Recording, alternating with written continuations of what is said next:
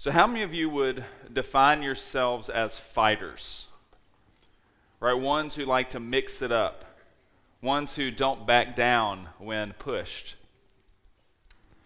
So I think that our personalities kind of dictate what that looks like, right? Some of us, it just takes the right cause. It takes the right issue for us to kind of push back or not take no for an answer, or whatever the phrase that we like to use is. This morning we're going to be talking about fighting. As we have outlined in the previous weeks, as we're seeing the church kind of go from a group of Jesus' followers to a people on mission without him there, a people empowered by the Holy Spirit, people set to do a new thing, right? Be the church of God. We see them fighting, and this passage is no different. I think many times we forget that that throughout the Bible that we are called to fight. And Paul is the one that takes up kind of this language most often. In 1 Timothy 6:12, he said, "Fight the good fight of faith. Take hold of the eternal life to which you are called, and you made the good confession in the presence of many witnesses." Fight the good fight of faith. He says that there's one fight worth fighting, and it is the fight of faith. For us, a lot of times I think that faith is something that we are handed, right? It's something that we have done, kind of one time, and we have this perspective. But he's saying, fight the good fight of faith and take hold of the eternal life which you were called, meaning it's something that I've got to take hold of. It's something that I've got to fight for.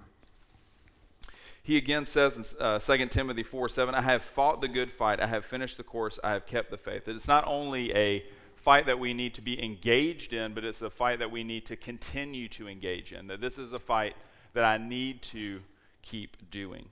And he says that as I have done that I have finished the course and I've kept the faith. So there's an acquaintance between faith and fighting. That is that a faith that fights is a faith that saves. That's the type of faith that God calls us to. And then finally, lest we miss just the scripture that talks about this the most, is Paul in Ephesians 6 talks about putting on the armor of God, the full armor, so that way we may engage in this fight, and we'll talk about that a bit later. So we are not of those. So what we want to talk about this morning is that we are not of those who happen upon a fight, and then we call somebody else to do the fighting. That he has, each one of us, that he has called him to himself, he has asked us to join the fight, to understand what fighting looks like in the Christian life, and for us to do battle. Is God's fight a fight you feel is worth getting into? And so that's what we're going to talk about this morning in our chapter. And we're going to look at 5 things that I feel like we need to fight for. So part of God's plan for us is to fight the good fight of faith according to his mission. And his mission is the reconciliation of the world to himself. Anybody seen it's actually really old at this point, the old movie The Matrix? Anybody seen this one? Yeah, like 4 people. Excellent. It's on TNT or TBS about 8 times a month. But in this movie that there's this fight going on that not that many people know about, and there's basically this team that understands that there's this fight, this war that's being waged, and so they try to go into, awaken people to this fight that is around them, awaken them to join them in this fight. And so this is very much in keeping with kind of Christian ideology and what Paul's talking about here. That as we are reconcilers, that we are trying to wake other people up to that they are far from God, or they are missing what's going on around them.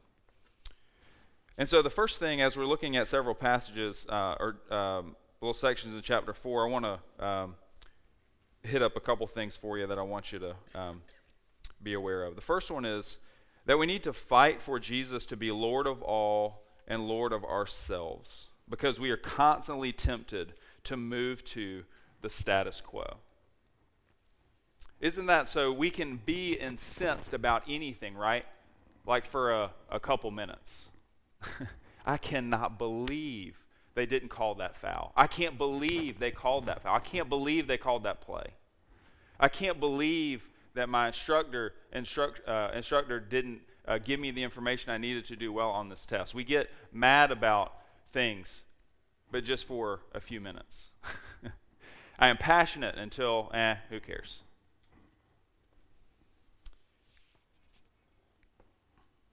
But in all of life, we have to fight for everything that's good for us, regardless of if we think that that's the case. Think about something as mundane as a farmer, right? He plants a crop. Does he have to fight for that crop? Absolutely he does, right? He's got to fight the weeds, the arid landscape, the lack of rain. He is constantly going to battle for his crop to grow. Or think about the parent who battles for their children. They're constantly straying away with their heart, and they are constantly calling them back, right?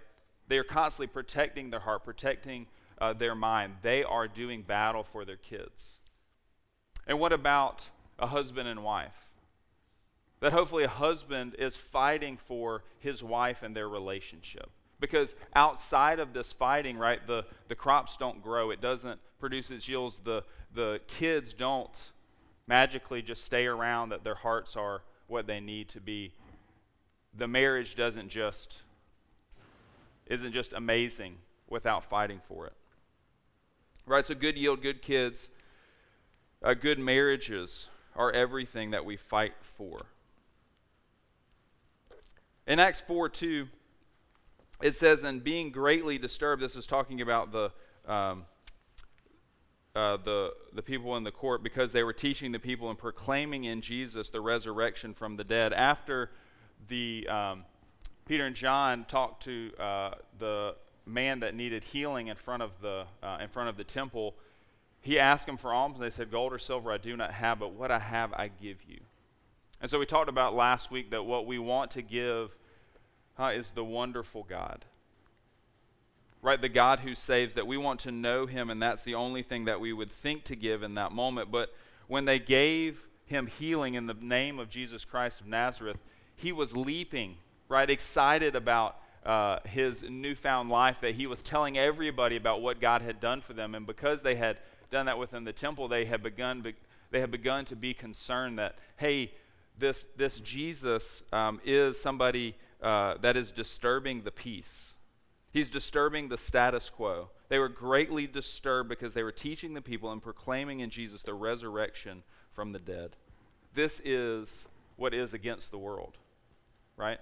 That upsetting the status quo, that if we name the name of Christ, if we say that this is something that Jesus did, this is different from us just kind of doing whatever we want or saying whatever we want, or that, we can explain everything through scientific reasoning or I can do everything myself.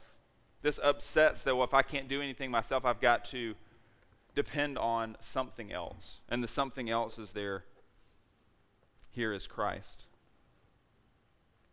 The world wants us to stop advocating for power outside oneself, teaching that there is an alternative to this.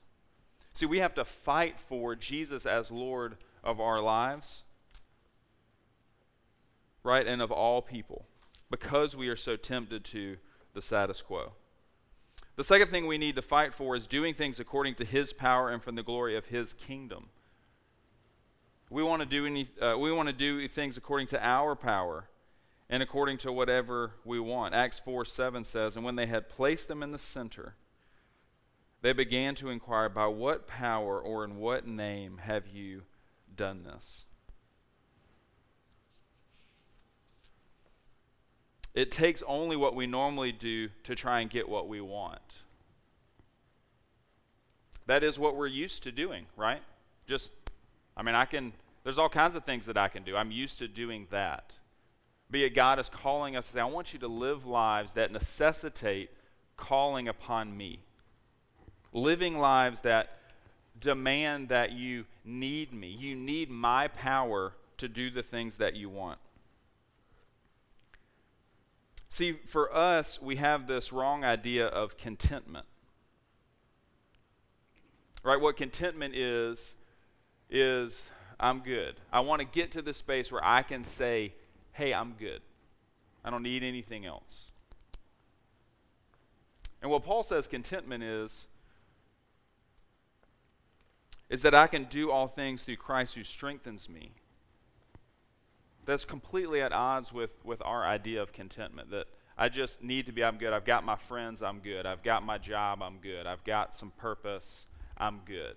I've got something to do, I'm good. And yet Paul is challenging that idea, and he says, the secret of contentment is knowing that I can do all things through Christ who strengthens me. I mean, there's nothing outside of my control as it regards to his mission that I can't do through him. And so my challenge this morning is I dare you to want what God wants. See, most of our lives we have wanted what we've wanted, and we have lived lives according to that. And I think there are times when a lot of us have dared to want what God wants, but it's hard. But when there's something that you really want, right, you're going to ask for it. Hey, can I get one of those T-shirts? How about a coupon? A day off. I need a break. We will ask for things, and it's so often that shows what's in our heart. Is this what I want? I want comfort. But do we want what God wants? God wants others to be reconciled to him. It's a higher calling.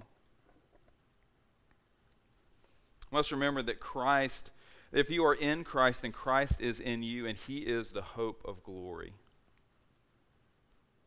When you're doing things in his power, there'll be questions and opportunities to testify within culture. Immediately, because they were doing things in his power, there was a man healed, and they were brought to bear for that question, right? What are we supposed to do with this? Why did you do this? This upsets everything. We see the power of God. There's nothing that we can do to discredit it. The man's 40 years old, hadn't walked a day in his life, and he's jumping around the temple saying that Jesus healed me. And they're mad. This upsets everything about our lives because we have to respond to it. They ask him, what are we supposed to do with this? Who did this?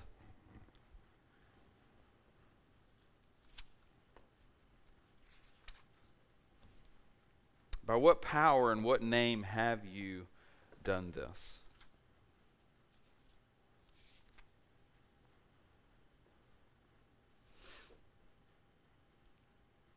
When we need his power, we are living in faith.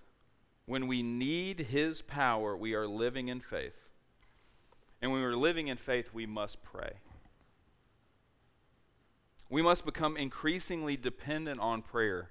As my life has moved in this direction dramatically, every day, all day long, I just feel burdened for things I can't do anything about.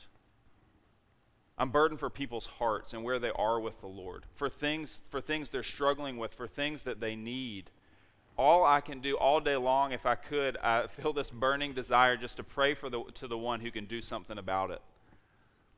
Father, show me how I can help.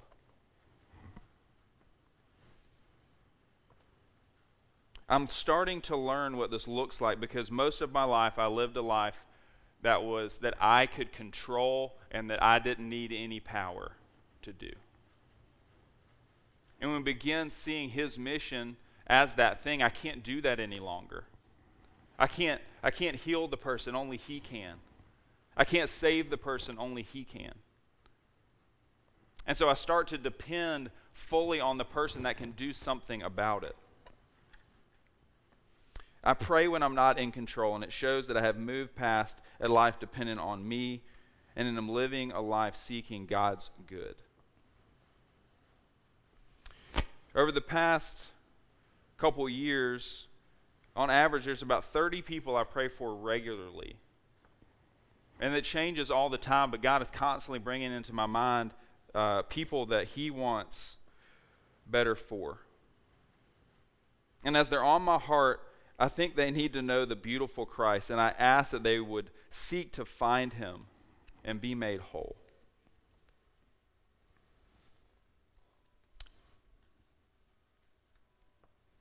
The third thing we need to fight for is we need to fight for a better understanding of salvation. How we understand salvation is going to determine who we think needs it and what God can do about it.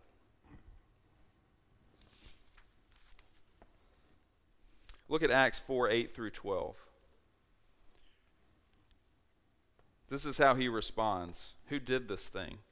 And Peter, filled with the Holy Spirit, said to them, "Rulers and elders of the people, if we are on trial today for a benefit done to a sick man, as to how this man has been made well," underline that part, "let it be known to you all and to all the people of Israel that by the name of Jesus Christ the Nazarene, whom you crucified, whom God raised from the dead, by his name this man stands here before you in good health. He is the stone which was rejected by you, the builders, but has become the chief cornerstone.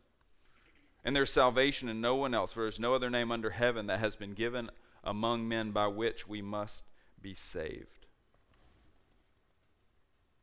Salvation is spiritual wellness, spiritual correctness. It is to be as I ought to be, no longer broken but fixed.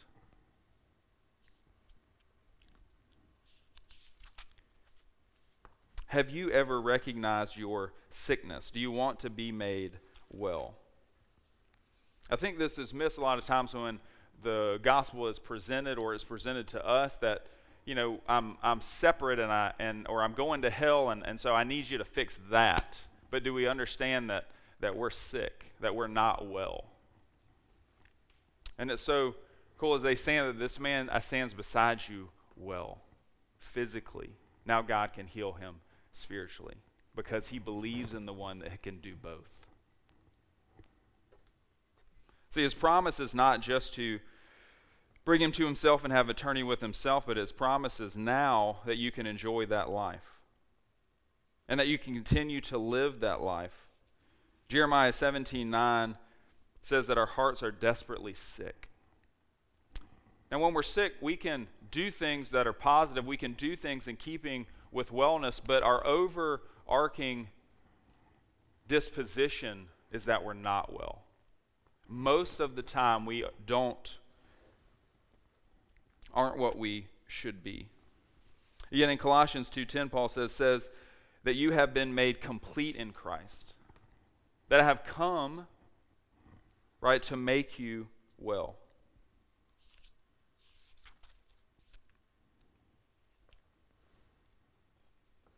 I often ask people, if you could be saved, what would that mean? And what I mean by this is, if you wrote down the things that you thought were wrong in your life, I mean in your kind of darkest moments, I don't mean like, well, I wish my car could be repainted, right, or had a little bit money for gas, but like when you're having trouble sleeping at night, when you're really struggling with your existence or your purpose or who you are or if you're loved, what would it mean for you to be saved in all the ways that are meaningful to you? So example would be like if someone was drowning, what would it mean for them to be saved? It would mean for them to be pulled out of the water. If someone is lonely, part of what it would mean to be saved for them was that I would be known and I would be loved. What would it mean if you struggle with depression? It means that I'm not hopeless anymore, but I have hope.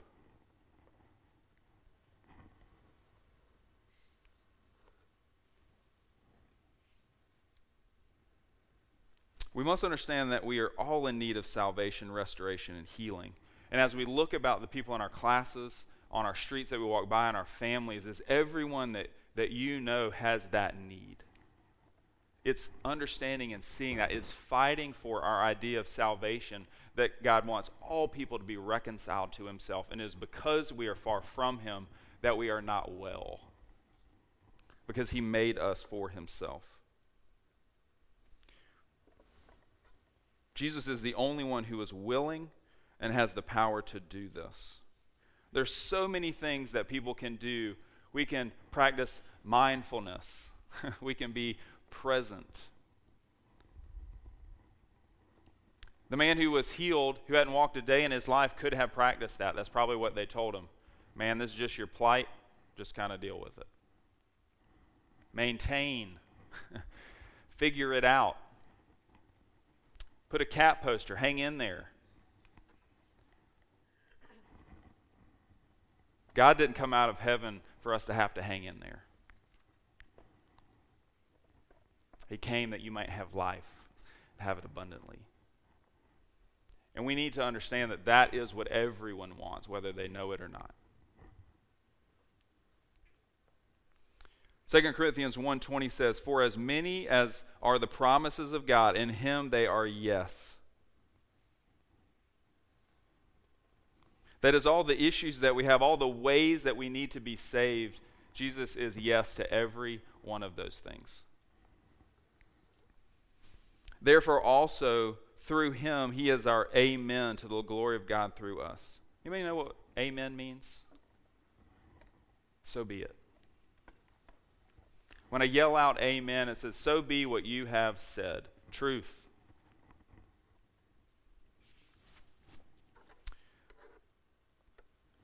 Number 4, we need to fight for time with Jesus, God's truth, and opportunities for that time to be redeeming for others.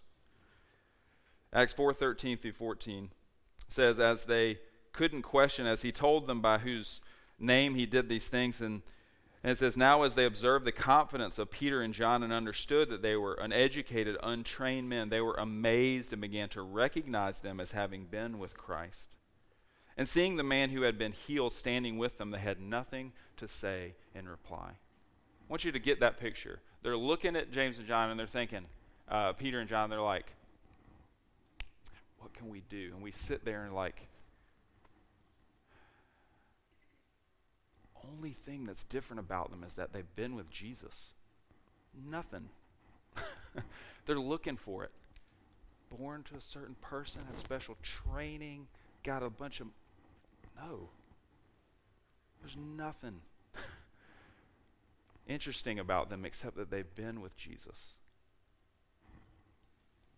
And if that wasn't enough, then they looked right beside him. They're like, oh yeah, and there's that guy that's not walked a day in his life. Oh, Jesus did that too. Oh, crap.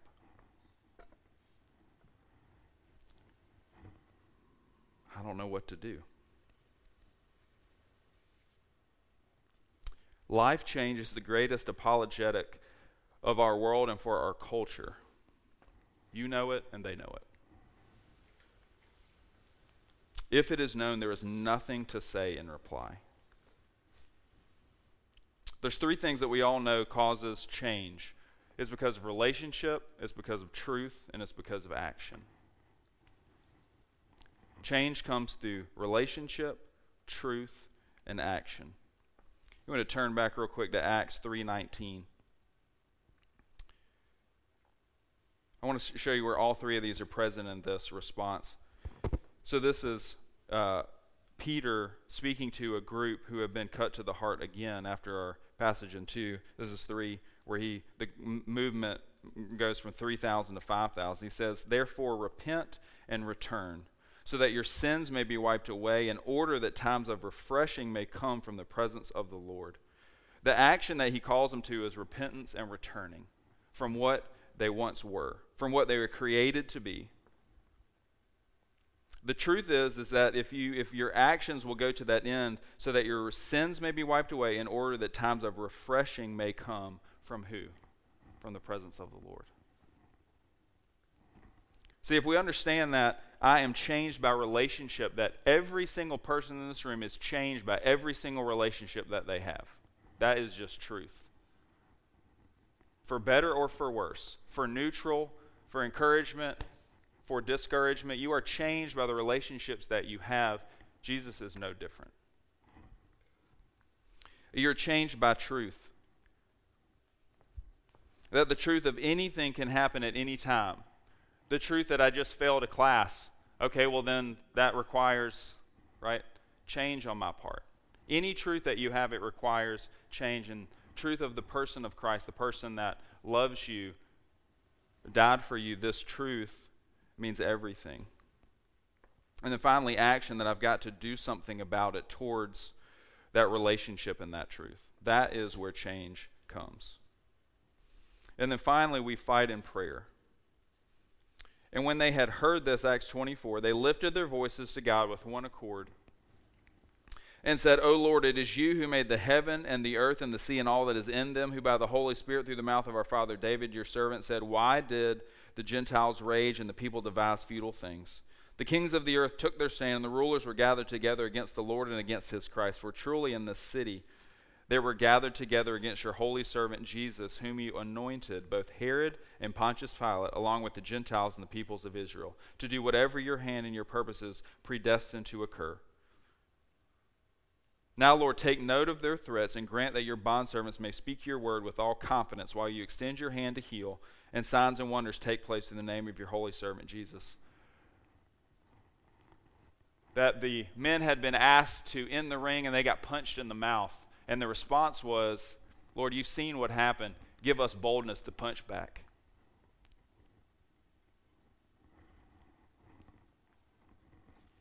Father, teach us to fight. Give us your spirit. Who didn't say, oh, those people down there, they're not worth it. They are not worth the fight that it's going to take to bring them times of refreshing. It says that every one of us is worth the fight. And so we got to learn how to fight. It's hard to learn how to fight. I know probably some of you have done martial arts at some point or done some type of something like that. And from those that I have known, that is a hard thing. Like, I want to learn, and that it's hard to take a punch. It's hard to take a kick. But as they understand that is part of the fighting, that they understand what that looks like, and understand that is part of life, as we must. In their prayer, that they recognized that God created everything and was in control of everything, and they reminded themselves about that. They saw that people sought to take credit, right, for what was going on, to undermine God at every turn, seeking to overthrow and thwart his purposes. That is what people are doing this day. And we understand that this is happening, and yet none of it transpires outside of your intent. Father, keep us in mind what we are saying, what they're saying, and their stated intention to harm us. Speak of him no longer. We ask that you would honor your bondservants, that we would speak your word with boldness.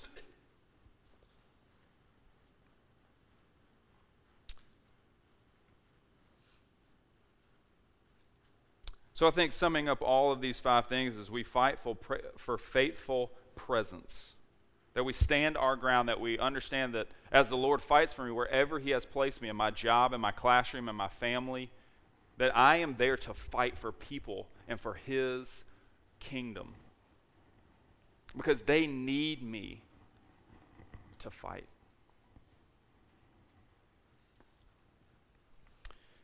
Alistair McGrath says, in the 21st century, it's not enough to show that Christianity is true. Apologists are tasked with the burden of proving how the truths of Christianity relate to and work in individual lives. And how we do that is we show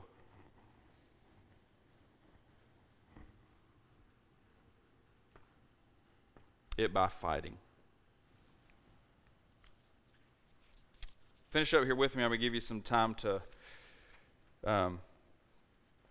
talk in. Turn to that Ephesians 6:10 through 20. Talking about putting on the armor of God.